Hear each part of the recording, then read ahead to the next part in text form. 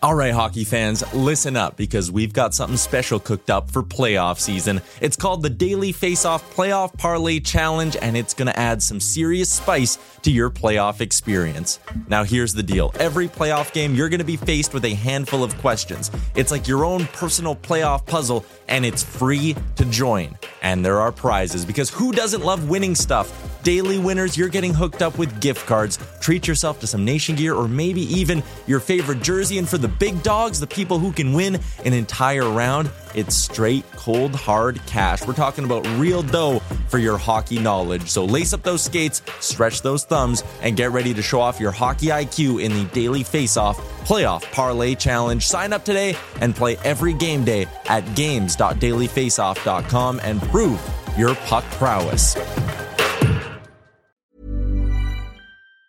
Hi, I'm Daniel, founder of Pretty Litter. Did you know cats tend to hide symptoms of sickness and pain? I learned this the hard way after losing my cat, Gingy. So I created Pretty Litter, a health monitoring litter that helps detect early signs of illness by changing colors, saving you money and potentially your cat's life. Pretty Litter is veterinarian developed, and it's the easiest way to keep tabs on your fur baby's health right at home. Go to prettylitter.com and use code ACAST for 20% off your first order and a free cat toy. Terms and conditions apply. See site for details. Hey there, it's Michelle Norris. I'm host of a podcast called Your Mama's Kitchen. When I travel, I'm usually looking for a way to find a taste of home when I'm not at home. And one of the things I love to do when I am at home is entertain. And Airbnb allows me to do that. When I was in California recently, I rented a house that had a great kitchen. And when we were sitting around the table, we were all thinking, we're in someone else's house. Someone could be in all of our homes as well. If you have a home, but you're not always at home, you have an Airbnb. Your home might be worth more than you think. Find out how much at airbnb.com/host.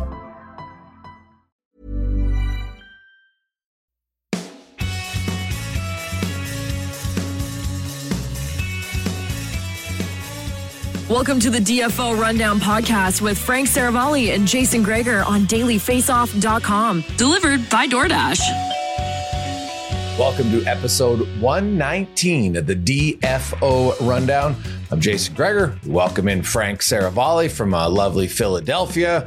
And we are into the final few weeks of the season, Frank. And, lots happening over this past weekend. Let's start with the one playoff race for a playoff spot involving Vegas and LA. And LA losing yesterday. They got 8 games. Vegas has 9. And if Vegas wins their game in hand, then they'll technically be in the playoffs because they have more regulation wins. You look at their schedules down the stretch. Vegas does have a tougher schedule as far as opponents. If you look at quality, LA only plays one playoff team down the stretch. But it looks like the injuries to the Kings defense have slowly started to catch up to them. Man, it's a swoon at the exact wrong time for the LA Kings, who maybe like 2-3 weeks ago seemed to have this playoff spot all but locked up. And it's not just the injuries. They've also, they've really lost some tough games as they've, appeared to get some more guys back. And you think, okay, maybe the worst of it's over. Yeah, they've opened the door wide open for the Vegas Golden Knights. The Golden Knights have gotten a bit of a gift here in terms of that opening. Oh, yeah, no question. Now, as I mentioned, the Kings, they play in Chicago. Like, to me, that game in Chicago is bordering on a must win because they play the next night in Colorado. And I would say that's going to be a loss for sure. So, you've got a game in Chicago. You got a home and away with them. You got a home and away with the Ducks. You got Seattle, Vancouver, and Columbus as the other 7 games. And then the Colorado one is the one I look at as kind of like almost a scheduled loss, if you want, second of back-to-back. And, I just saw the Avs and the Oilers play one of the more entertaining 1-1 regulation games I've seen in a long time. And the Avs are really good, and they don't even have Landeskog yet. So I was going to say, keep in mind too, and we saw this with the NBA over the weekend, the Avs don't really have a lot to play for. So, not to say that they're going to throw in the towel, but there's not a big push for them to keep grinding it out, especially the later we go. They're probably at some point going to take their foot off the gas. I'd imagine at some point they rest a few guys, maybe not as soon as this week, but I'd imagine at some point soon. I mean, that's the other thing about the Kings. You mentioned the schedule. It's pretty favorable in terms of matchups. They just went through the toughest stretch, and obviously it didn't work out great for them. Edmonton, Calgary. There's the one game against Winnipeg in there that they won.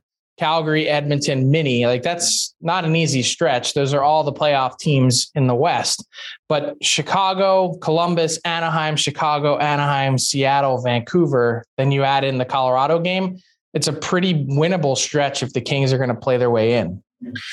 And yeah, exactly. And then you look at the one game that's big would be because the Kings and the Golden Knights unfortunately don't play each other down the stretch. But Edmonton hosts Vegas this Saturday in the afternoon. And, the Oilers, they don't have second officially locked up, but they're pretty darn close in my books. They go 4-5-1. Vegas has to go like 8-1 to catch them. And so I don't see that happening. I look at the Edmonton game. If you're the Oilers right now, I still think you'd rather take on LA than Vegas. So you could do yourself a favor and help the Kings if you can beat Vegas on Saturday afternoon. Yeah. And it's kind of an amazing run for the Oilers, how good they've been the last 6-8 weeks. I mean, I guess really since the coaching change, but to have second locked up in the division, we were talking for a while is, are they going to make it? Are they going to be in? And then now they're going to have home ice. Yeah, and really, it's funny, even like the 10 days before, from January 22nd, when they came off, they had a lengthy break, COVID, they didn't play. I think they played 2 games in 18 days or something. And then since that January 22nd mark, the Oilers have been like a top 5 team in the NHL. And then under Woodcroft, they're like a top 4 team. So they've definitely played well. It's I don't know who their starting goalie is, and maybe it doesn't matter right now. Both are, their team defense is infinitely better, and both of them are playing better, so that helps. So, Edmonton, I think, whether it's Vegas or LA, the key about Vegas, Frank, and we've talked about this all year, and I know you're a fan of chaos.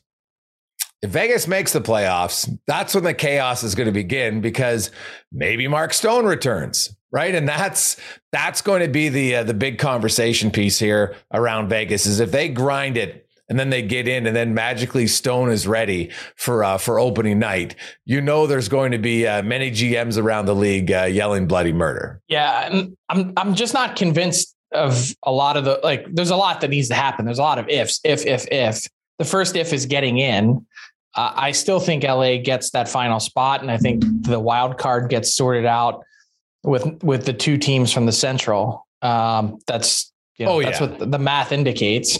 So then if they get in and knock out LA, well, I'm not entirely convinced that Stone is going to be ready to go. I think they're really concerned about Stone being ready to go. Yeah. Okay. Well, you know what? Honestly, that'd probably be better for them from an optic standpoint. From an on ice standpoint, obviously, I don't think you care about optics at this point. Yeah. They don't. The cat's out of the bag. Like, we know what the plan is. Now the question is, are they going to be able to execute it? Yeah. And when you get in, finally, if you do get in after an insane grind of a season and Mark Stone is healthy, of course you're putting him in 100%. Yeah. Well, yeah, I don't doubt it. No question. Yeah, I don't think they care at all about optics. Yeah. Well, but I wonder if the NHL does that encourage them to try to somehow close that loophole and make a salary cap for the playoffs? I don't think so. I mean, I think that there's concern. I think they would like to. I know, half the league's general managers would like to.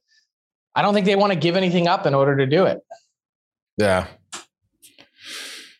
Yeah, it's such a unique one where it actually benefits the players too. But the other teams here, as we look quickly, the Carolina Rangers, that's a race. And they actually, Frank, the good news about that, if you like races, they actually play each other twice in their final 9 games. Right now, neither one of them has, their schedules. I looked, Carolina has 3 playoff teams. The Rangers have 4. So I don't think it's any clear advantage. Obviously, Carolina has a 2-point advantage right now. But Carolina has basically been in first all season long, and the Rangers, and I think the biggest positive for the Rangers in this is Shesterkin hasn't had to have a .940 save percentage, and they're still winning. That to me is the biggest upgrade on that team. he hasn't had that, and they've been winning, which is, as you said, maybe the best sign, maybe that they're hitting it at the right time. I think the edge still goes to Carolina just a little bit. It is interesting, though, that they're kind of hitting their one. They've arguably been the most consistent team in the East outside of Florida, certainly in the Metro. There's been no roller coaster, no dip for them. And the Canes in this last 10 days or so have hit a little bit of a wall. I don't know if it's, late season swoon or what, but, certainly not the time you want to be having it. You want to hit the playoffs firing on all cylinders. And I wonder about the Pittsburgh Penguins, who have went a while between wins. And, obviously they're a clear playoff team. The question is, can they do any damage once they get in? And how quickly will that series with the New York Rangers be over? Yeah, the Penguins, if you look, Frank, in the last 10 games, you look at really the cutoff of non-playoff teams to playoff teams. The Penguins are the only playoff-bound team right now that's under 500 over the last 10 games. And like even Carolina, they're 5-3-2. The Kings are 4-4-2, so they're still at 500, but 3-6-1 for the Penguins. And that some might say that's irrelevant and it doesn't matter. And there's some cases to show that that's true. But I do think this year, when it's so competitive and there's not huge margins, like outside of maybe Florida, Washington, I'm not sure there's a first round series in the East that you say, well, this is a clear advantage for any team. Well, I would go to Rangers over Penguins right now, too. Yeah, you think a clear advantage? I think so. Yeah, I mean, they could end up finishing 8 points ahead of them. And it's not necessarily the points. It's also the style points. A lot of people have been asking, can the Rangers play a playoff style hockey? How will that translate given their reliance on Shesterkin? I think we've seen a little bit of an answer to that in the last few weeks. And I just don't know that Pittsburgh has the goods to go on a long run.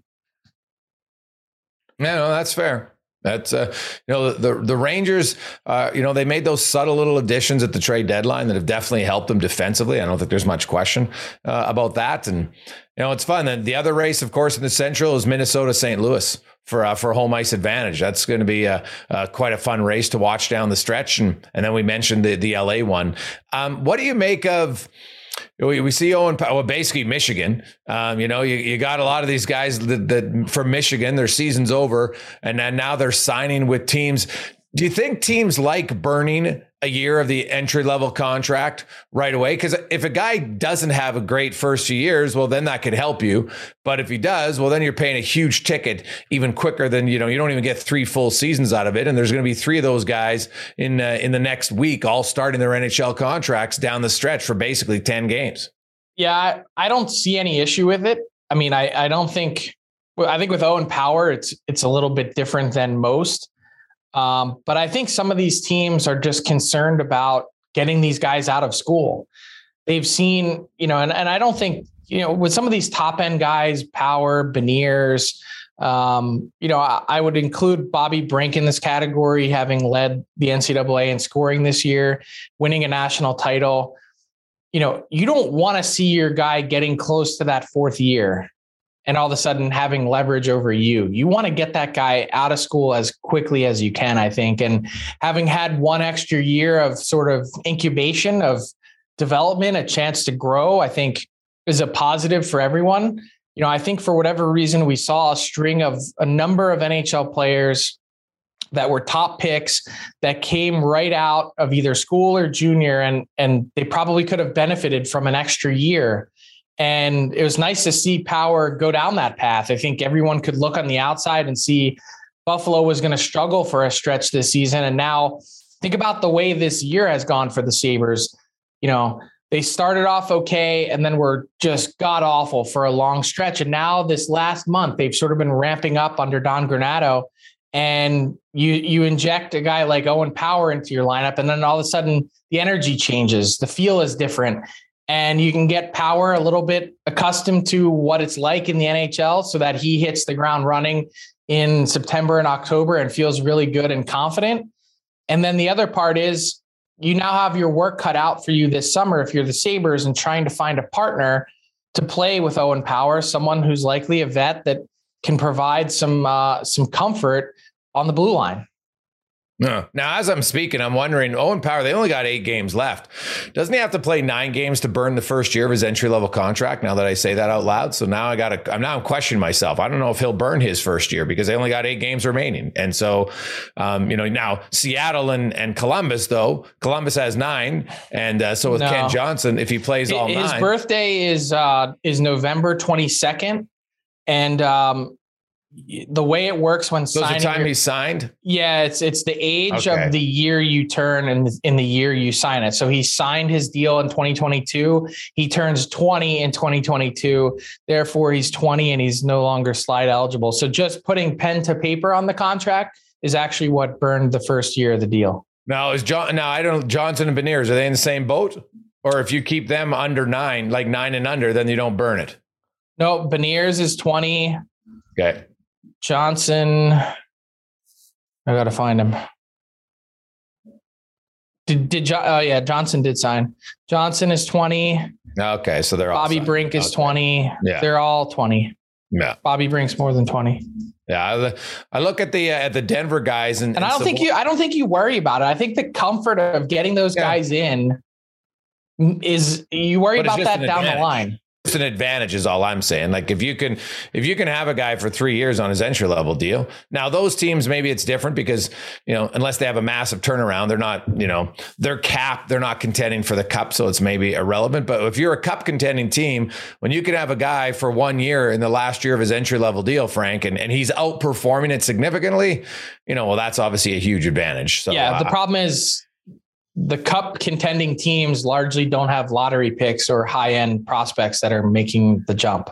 No, right? But you had guys like Tampa Bay had Braden Point, right? Like, you know what I mean? You can get some guys that can come in and be excellent for you in that last year of the entry level deal. Like look when they had Sergachev and Cernak and those type of guys, right?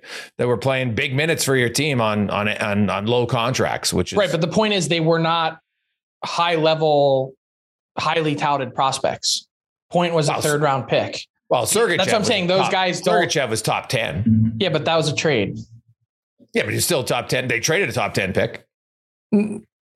But it had nothing to do with burning the year. He was already in the NHL when they traded for him. Yeah, no, I know, but I'm just suggesting the point is when you have 3 years, he was still on his 3rd year of his entry level deal, right? So that 3rd year is where there's a chance that they can be more like, to me, I look at Owen Power might be, but is Kent Johnson and Beniers next year going to be impact players in your eyes? I think so. Impact. You think impact? Yep. Yeah, I think Matty Beniers for sure.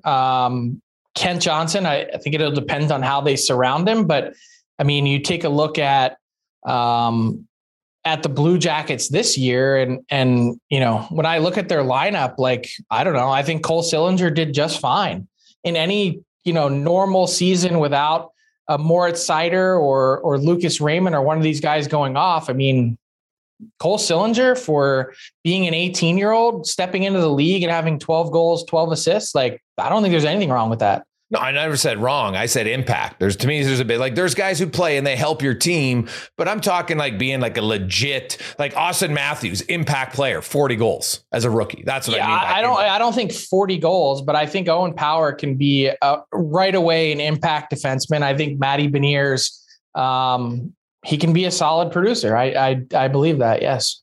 Yeah. Okay. Yeah. Well, I just look at to me, there's complementary forwards. There's nothing wrong with that. As I said, Owen Power, I think, is the one guy who might be able to do it. The others would be what I would consider more complementary players, which is fine. There's very, very few players who come in the NHL and are impact guys right away. I just think like someone like Kent Johnson, he's so highly skilled. He's going to give you a shot in the arm right away. There's flair, there's flash, there's dash. There's all those things that are part of his game that I think a lot of people are curious how it'll translate. Like he's been able to do a lot of that in college. And I think, people are wondering what that looks like at the NHL level. Beniers is, I don't know. Beniers is, he's a great player. He's going to be so good.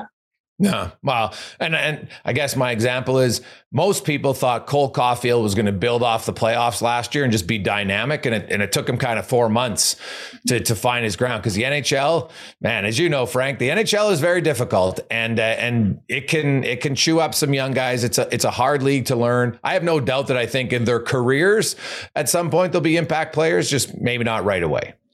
Cole Caulfield, coaching change, still going to hit 20 some goals. Yeah. No, it helps him for sure. But like people thought like Frank, he's going to score 35 this year. Right. Like I just think sometimes the expectations on rookies are too high. So I always try to temper it for a lot of people, because then you're not as disappointed, because if you come in with high expectations of a player, the player might still play fine, but you had unrealistic expectations. So I always try to tell fans to temper their expectations for rookies, because it's very rare that you see a rookie come in. Doesn't matter how highly touted they are. I don't care if they're first overall or 10th, whatever.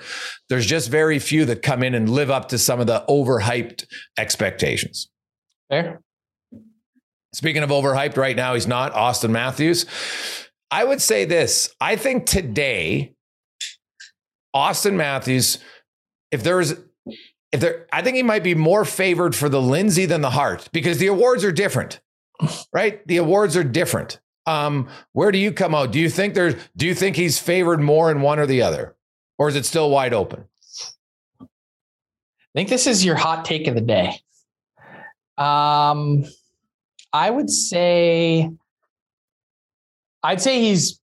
think it's open for both. I was going to say, I think he's more favored for the Hart, but I don't know. I'd love to know what players think about Connor McDavid. Like no one's talking about him. He's still only leading the league in points. Mm-hmm.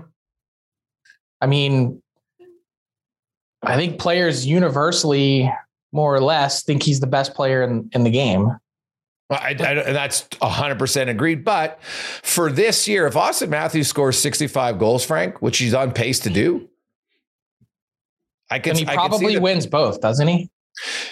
Yeah, he might. The Roman Josi, Huberdeau, I think Roman Yosi's the one, because Roman Josi could do something, Frank, that no player's ever done. Like other guys have scored 65. Ovechkin did it in 2008.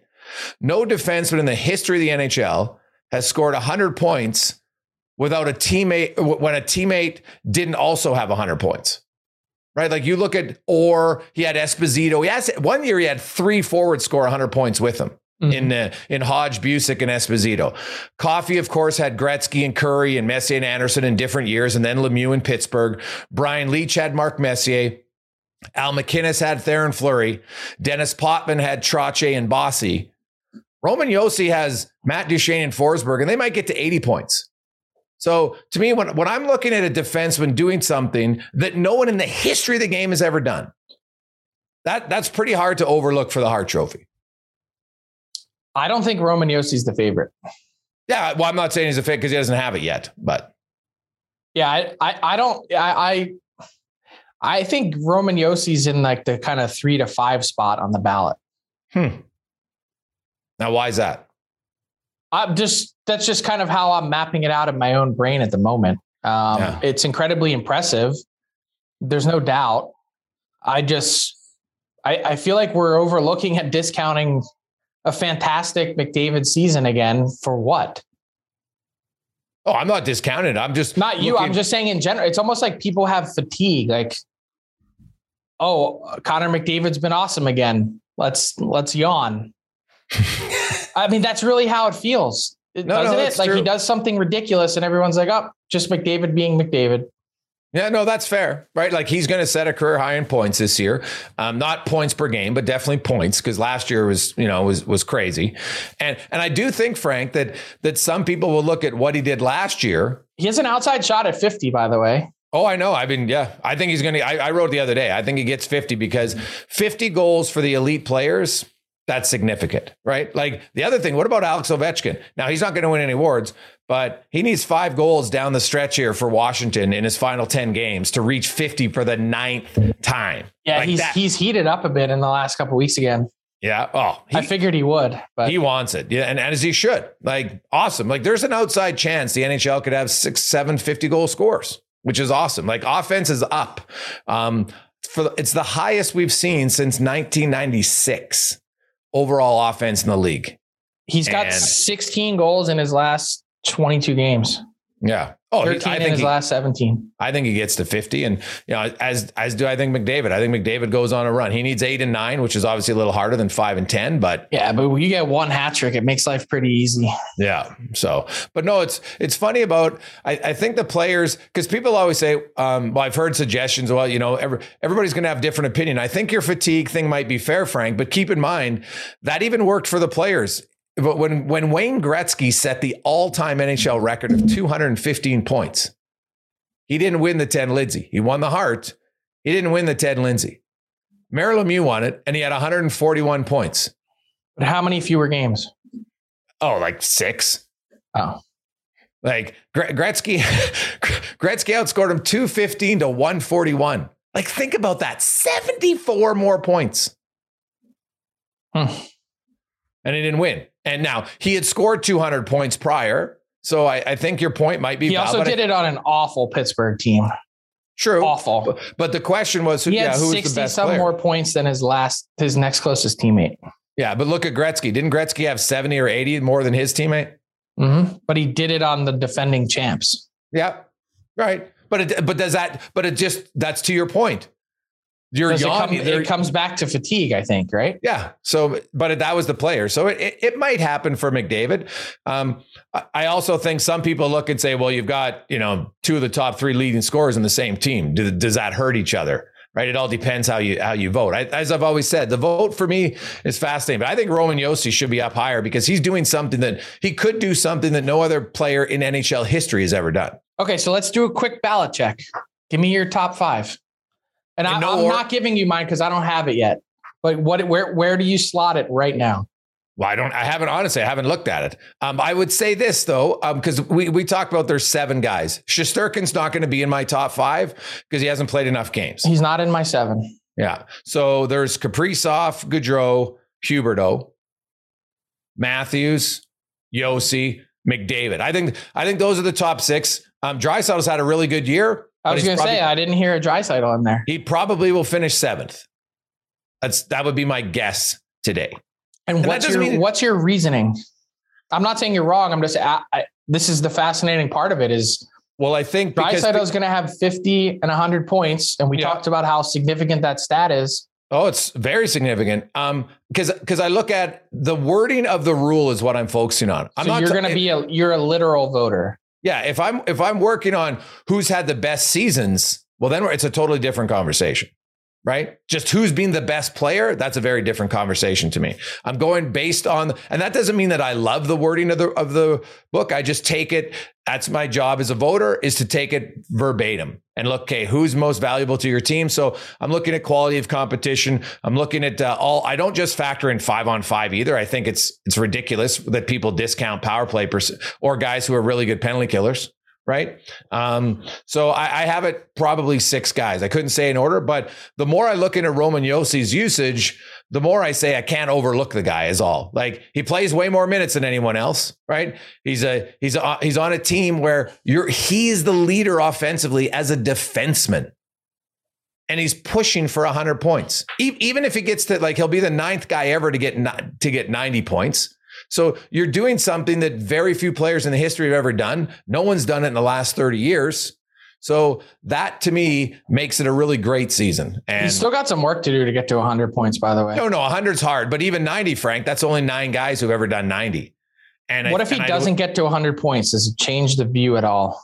If he gets to 96, I could use my rule and say he's the first defenseman at 96 points where he didn't have a teammate with 100. You know what I mean? Like, it's not really going to alter it that much. I think some people look at the milestone, like if he ends up with 98 points because he didn't get 100, is it significantly that different? Like, if Matthews only gets 63 instead of 65, is it clearly that much different? I don't think so. Mm-hmm. He's on track for 99.4. So yeah. It'll be very close. Yeah, I have to look at the Preds sked to see if he has a few games against teams that have been weak defensively, right? Like yesterday, it's funny now, like Josi didn't get a point yesterday. I'm like, oh, geez, that's going to be hard for him to get 100 because now he's just slightly on pace for underneath. But the fact that he's even on pace for that, Frank, is amazing to me. So I can't overlook that. But at the same time, what Matthews has done is unique. Jonathan Huberdeau set an NHL record by left wingers. So the thing that's great about it is there's so many players having really good seasons that whoever wins is going to, not that you're never deserving of it, but there's no clear-cut winner. I think that makes it almost more important, to the person who does win, because there's there was a lot of really good options this year. Yeah. Can I offer a quick word about Austin Matthews? For whatever reason, it went quasi-viral over the weekend. I was getting a lot of mentions and tweets from people where they were playing a clip from February 2021 on the rundown when we were talking about Austin Matthews in last year's shortened season, and people were going crazy right off the hop. Do you remember this? They were saying, "Oh, can he get to 50 goals last year?" And I was like, stop it. Please, 50 goals in 56 games. It's not going to happen. But the point was, I said the clip about last season and it didn't happen. So people were saying, I was getting tweets, when are you going to apologize? And I guess in picking Austin Matthews to score 62 goals this season, people thought that I was shorting him or somehow I'm not a believer in Austin Matthews and his goal scoring magic. I am. I was just saying last season, I didn't think it was going to happen. And Frank, the internet, trust me, that if someone's not, the internet remains undefeated. Didn't you know? But if they're not smart enough to understand the timestamp. No, they understood it. That's the best part. I explained it and they were still like, when are you going to apologize? Apologize for what? I wanted to mention, I think Austin Matthews is special. I just wanted to make everyone feel good. He is unreal, man. He's the best shooter in the game right now today. I never thought we'd see 50 goals in 50 games again. Yeah. Well, I know it's an unofficial. It doesn't matter. Yeah. It doesn't matter. The fact that any player at any point in any stretch has scored 50 goals in any 50 game stretch in today's NHL is absolutely insane. So here's my question. Why do you think offense is up so much this season? What's changed? I have no idea. Because here's a stat for you, Frank. In 2006, when everyone was like, "Oh, there was so much offense," right? And everyone's like, "Oh, we're seeing all these 6-5 games." It was all power play. Teams were averaging twice as many power play opportunities per game. Yeah. It was 6 per team. Now it's 3. Right? Like that. And the thing that I laugh about is people like, "Well, I don't want 6-5 games." Well, first of all, the league's never been 6-5 games. Ever. Now, there's been some, but never averaging 6-5 games. Even in the heyday of the 80s, it was only an average of 8 goals per game. And a lot of that came from the Edmonton Oilers. If you look at how many more goals the Oilers scored some years than everybody else, that really increased the league average significantly, because you got to remember it's a 21-team league. I'm just kind just we have 50 guys that are at a point per game or better. I know. So I feel like an old man, but I'm old enough to remember Jamie Benn a few years back thinking like, is this the new normal? 86 points led the league. Yep. Wasn't fun. 87 points. Sorry. 2015, 87 points. I'm like, is this how it's going to be from now on? No, well, all I know is I applaud it. And I hope that the league and everyone recognizes scoring is up. So I don't want to hear this garbage excuse. No one wants to watch 6-5 games. First of all, there's a few more of them. And yes, they do in the course of an 82 game season. So I applaud the players that are producing more overall than we've seen in decades. And I just hope it continues, because you know what's funny, Frank? From 96 to 97, the drop in offense was awful. Like it fell off a cliff. And I don't know what the NHL did, but whatever they did to change it that summer, do not do it again. I repeat, do not do it again. I hope, if anything, this year we're averaging, and sorry, Hockey Reference, because people are like, well, your numbers are off. No, Hockey Reference includes shootout goals, and I don't, because shootout goals don't count in the actual standings of anybody. So what's your working theory? Why is it? My working theory is that we've gone through so many iterations in the rule book where there's been a crackdown on slashing. There's been a crackdown on cross-checking. There's been a crackdown on hooking. And it's been gradual. It seems like they've picked one rule every year. You remember how much we talked about cross-checking at the start of the season and how this would be a point of emphasis? Well, The NHL said at the GM meetings a few weeks back that cross-checking calls aren't up because players adjusted to the standard so quickly. I think my working theory as it relates to goals is that the game is being played more cleanly than it ever has been. Yeah, that's fair.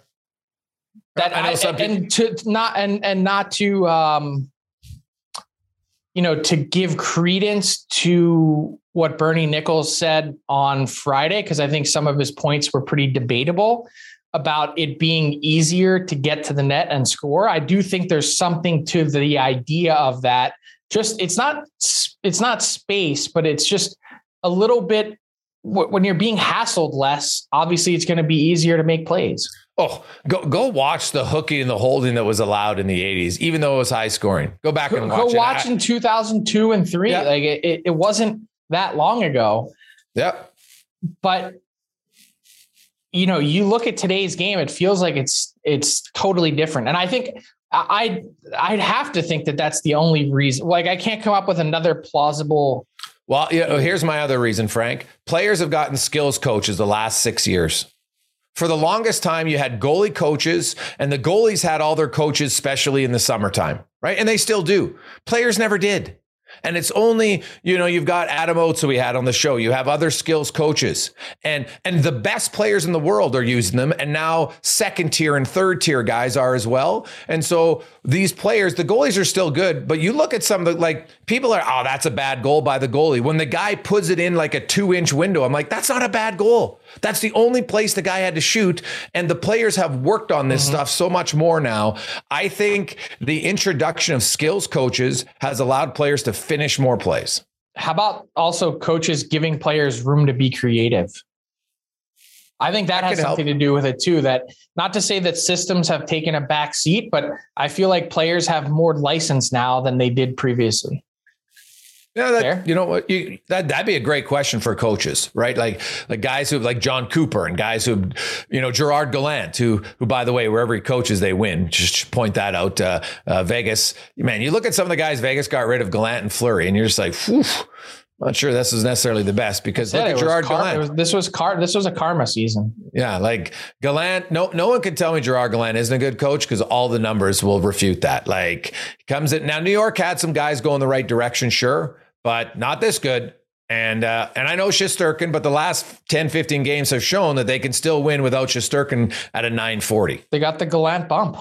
Yeah, he's been excellent. So, but I just want to say this, Frank. I think it's important to point out that offense is up. No one's complaining about it. And you know what? If we have more 50-goal guys and more players averaging a point a game, that's how the game can market itself better. Fans know who their guy, like more teams have offensive guys now. And that's better for the fan base. No fan base wants to have their leading scorer with 45 or 50 points. Like it's brutal. Right. So here's my big question. How much will it change when we get to the playoffs?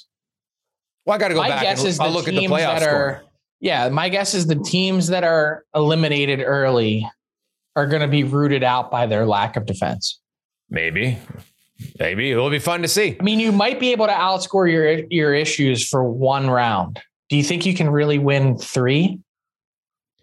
Not necessarily, but look at the teams that are scoring. It's not like they're, the gap. Oh, the other thing, Frank, I think the gap right now between the haves and the have-nots is bigger than we've seen in a long time. That's the other thing right now. True. And that's showing itself in the regular season. There's a bigger gap between the playoff teams and the non-playoff teams. You look at the bottom 10 teams in the NHL, they're not even close. Right. They're not even close. And sucks for those fan bases because I'm not sure that they can close that gap in one offseason very quickly. I thought this was a parity-driven league.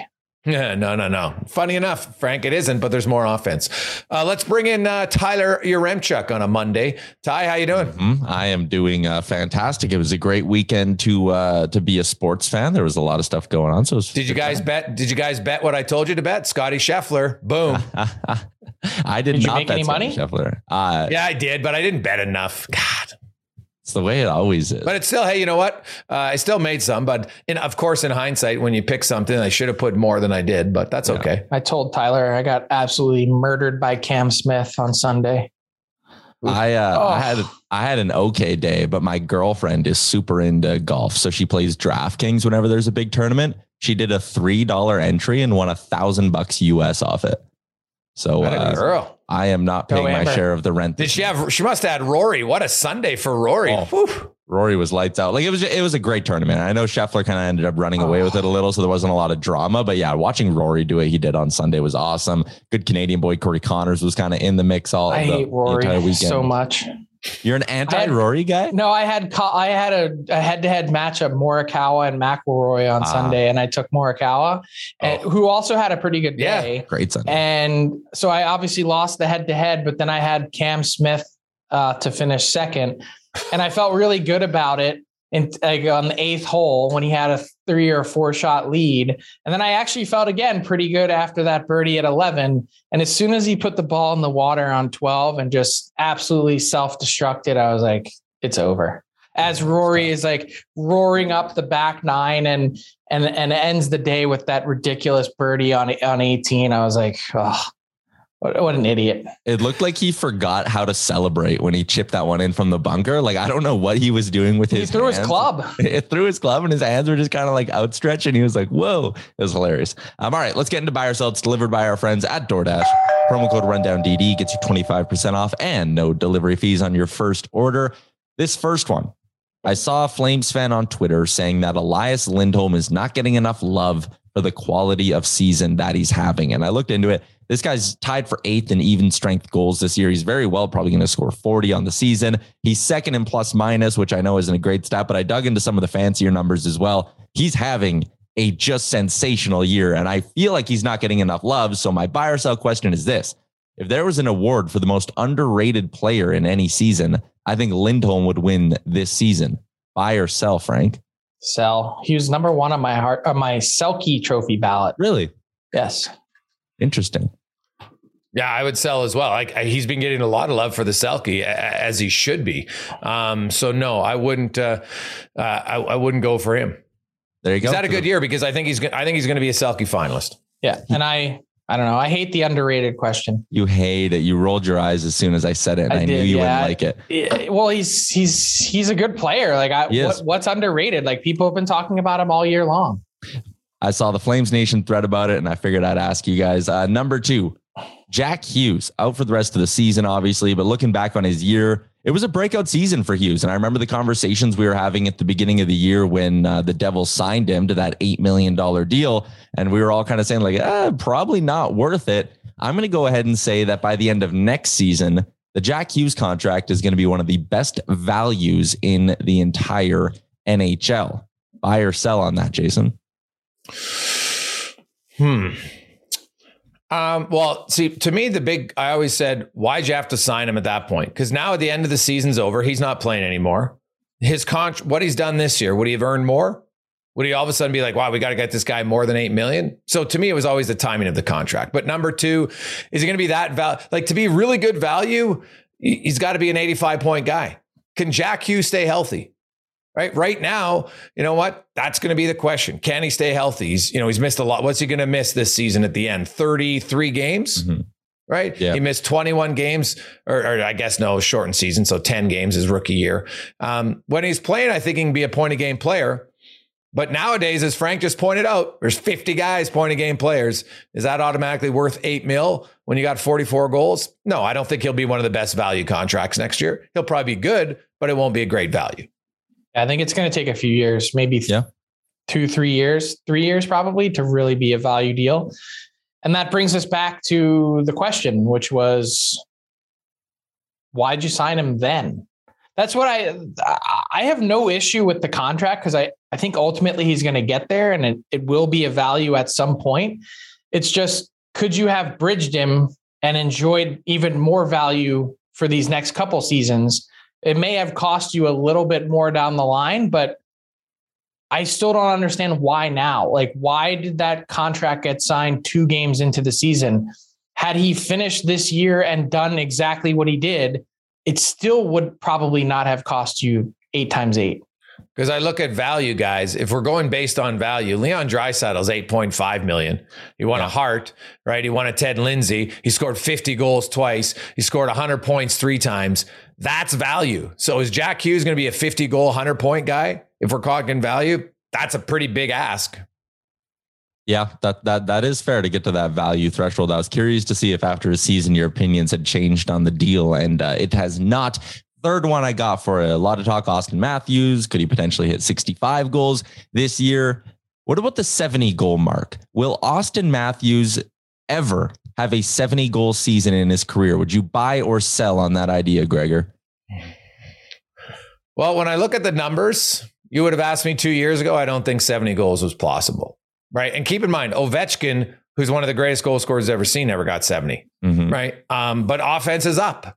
And if offense continues to go and you combine that with the talent level of Austin Matthews, to me, the only thing that'll hold him back from 70 is can he stay healthy and not miss a few games? Because even missing 4 games can be the difference between a 68 and a 70 goal season. So I love offense. So I'm going to pick it because I really want to see someone score 70 goals. I don't think it's going to be this year. That's a huge ask to do down the stretch. But I think it's very plausible moving forward as long as offense across the league continues to be where it's at. I'm going to sell. Really? I'm just doing the math as you were talking. Yeah. So like these last 2 seasons, he's been scoring at 0.82 goals per game. That's if he stays healthy and plays all 82 at that pace, it's 67. Yeah. How much higher really can he go? Like, look, I get that this run has been unbelievable. To be north of a goal a game, it's insane. But he did have that stretch to start the year where he didn't, right? So don't you think at some point that will pop up again? Like it has to happen again, right? He had 5 in his first 11, like one stretch like that. That sinks you from getting to 70. Here's the one area where I think Austin Matthews can improve. And he's taken steps this year, but he could have like an elite power play season. And he's never done that. Right. Like this year, he's 5th in power play goals. So it's obviously much better than he was in the past, but he's never really been a dominant power play. And it's funny because people try to downplay that. I'll argue the opposite. If you're an elite goal scorer, you're an elite goal scorer in every situation. And that's the one small criticism, if there's going to be one, to say Matthews can be a 20 plus power play goal guy. And if he does that, Frank, then I think he's got a chance to push for 70. Because I think to be a 70 goal guy, you probably have to have 20 plus power play goals for sure. If you look at the history of all the guys, they did it, guaranteed. I was going to say, I actually look at it kind of the opposite way, and that what he's done at even strength is so insanely ridiculous. He has an outside shot at hitting 50 even strength goals this year. Yeah, 50. well, I know that's my point. If he becomes as dominant on the power play, which in theory he should, right? Mm-hmm. Austin Matthews with those 15 power play goals is tied for 4th with Alex Ovechkin and Josh Norris this season. Chris Kreider leads the way with 25. Wrapping up with our PointsBet bonus question. PointsBet Canada is live in Ontario, and they got an app. Go give it a download. There's a nice welcome bonus there as well. The odds are up on PointsBet to win the President's Trophy this season. Right now, the Avs are the favorites at minus 278. The Panthers are 2 points behind them, and the Panthers are plus 200. Do you think there's a chance, buy or sell, on the Panthers catching the Avs for that top spot for the President's Trophy? You mentioned the Avs might take their foot off the gas a little bit down the stretch here. Maybe the Panthers won't. The small gap to close plus 200. I like the odds, but are you buying or selling? Can the Avs be caught for the President's Trophy, Frank? Can they be? Yes. Will they be? I don't know what. So the Panthers are plus what? 200, 2-1. I don't know that I'd be willing to bet in order to see it. Fair. See, I kind of like those odds, right? Me too. But the thing is, Colorado has the tiebreaker, so it's really 3 points. Right, because they've got 4 more regulation wins than the Panthers. So, let's say the Avs go 6-4. Well, then the Panthers got to get 15 points. So they got to go 7-2-1, which isn't unheard of. But the Avs are also cruising along at 8-1-1 in their last 10. Like, there's no indication that they go 6-4. You know what I mean? Yeah. Well, that's what I'm saying. The trouble is, like, I don't see that big of a drop off to the point where Florida can make up that much ground +1. Yeah. But it is intriguing. But I see why, I see why Colorado's so low and they're so high. But I probably would sell and say that Colorado still finishes at top. Speaking of trophy odds, and I just want to throw this out there again. I told full disclosure, I cannot wager on trophy awards, the ones that we vote on. And I've made it clear to our membership at the PHWA that you cannot. But I did let my buddies know on the golf course a few weeks ago, hey, that Roman Josi guy +350 for the Norris, back when everyone thought Cale Makar had it locked up when we first started talking about Josi and the 100-point season, they're now dead even. Really? Josi and Makar, I think they're both, like I saw on Sunday, -106 or -110. They're both dead even money. Yep. Damn. Crazy. Yeah. Huge swing. Well, Roman Josi's last 35 games, man, have been unreal. Like, They've been just as impressive, almost like Aussie Matthews, because you scored the goals, and I get it. But when you're a defenseman and you're averaging almost 2 points a game for 35 games, come on now. Like, that's, we're talking like those are Bobby Orr, Paul Coffey like numbers. Yeah. They were scoring 139. You're doing it in 2022. Points. Yeah, I love it. All right, that's going to do it for another edition of Buy or Sell, delivered by DoorDash. Frank, before I let you go, underrated player right now, Josh Norris in Ottawa. Not buying that. I don't know if you read the Daily Faceoff Roundtable the other day. It was the question from Matt Larkin was, who's the one player or team that you believe can keep it going for next season? And you said Josh late Norris? Season hot streak is legit. And I will just read you my little quip. Josh Norris of the Ottawa Senators. Not sure how much love Norris has gotten outside of Canada's capital, but I think he's a legitimate star in the making. Since March 1st, Norris is 11th in the league with 12 goals in 17 games, one more than Alex Ovechkin in that span. Don't know that he'll ever be a 50-goal scorer like Ovechkin, but Norris' season has been incredibly impressive. Hit 30 goals and did it in 52 games, centering Brady Tkachuk and Matthew Joseph. Decent preview for next season. And he's won more than his fair share of 800 plus faceoffs and delivered on an impressive 8 game winning goals this season. 8 game winners for Josh Norris. I know. And I love it because your opening line said that no one maybe outside of Ottawa knows about him. So kind of underrated. I guess, but not by me. No, sure. But that's just like how it Lindholm. gets out there. If you're not noticing Lindholm, I feel like you're just not paying attention. No. Lindholm, I think for sure is a Selke finalist. I think I think he's definitely going to be right in the running there. That line's had a great year. And even Matthew Tkachuk, who was asked the other day about your improved defense. And he just chuckly goes, well, that's really Lindholm. I'm not sure I'm a great defensive player. Like, even he admitted it himself that Lindholm's kind of the conscience of that line. It's going to be a very expensive summer for the Calgary Flames. Yes. Matthew Tkachuk, Johnny Gaudreau, a lot of money. A big week coming up here. We got Rangers and the Capitals are going to meet. The Carolina Hurricanes and Rangers are going to meet one of their 2 times this week. You've got Vegas and Dallas and Nashville all playing meaningful games into that playoff run. The LA Kings, can they plug the leaks? It'll be a fun week to watch as the playoff races continue on and seeding races in the East, and we get to see some of the more recent top picks all making their NHL debuts in Seattle, Columbus, and Buffalo. It'll be a fun week, Frank. We'll talk to you. We'll talk to you next Monday as a happy Good Friday as you're having Friday off. Thanks for listening to the DFO Rundown with Saravalli and Gregor. Keep it locked on dailyfaceoff.com and subscribe wherever you get your podcasts from to never miss an episode. Delivered by DoorDash.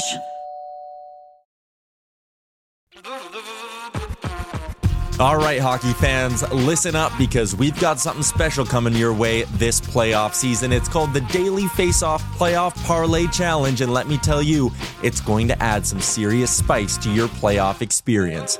Now, here's the deal. Every playoff game day, you're going to be faced with 4 questions. It's like your own personal playoff puzzle. And here's a sneak peek into some of those questions we'll be firing your way. First up, you got to pick the winning team. That sounds simple, right? But there's more. You got to decide if the total amount of goals in the game will be over or under a certain amount, and that's where the real strategy starts to kick in. Next up, you're picking who's going to find the back of the net first, and you're going to want to be careful because that's one that could be cooked early on in the game. And finally, you got to predict which period is going to be the highest scoring. Will it be a barn burner in the first, a shootout in the second, or a nail biter in the third? That's up to you to decide. Now let's talk about prizes, because who doesn't love winning stuff? For the daily winners, you're getting hooked up with gift cards to treat yourself to some fresh Nation gear, and you might even win a jersey from your favorite team. And for the big dogs, those who can win an entire round, it's straight, cold, hard cash. We're talking real dough for your hockey knowledge. So lace up those skates, stretch those thumbs, and get ready to show off your hockey IQ in the Daily Faceoff Playoff Parlay Challenge. Play now at games.dailyfaceoff.com and prove your puck prowess.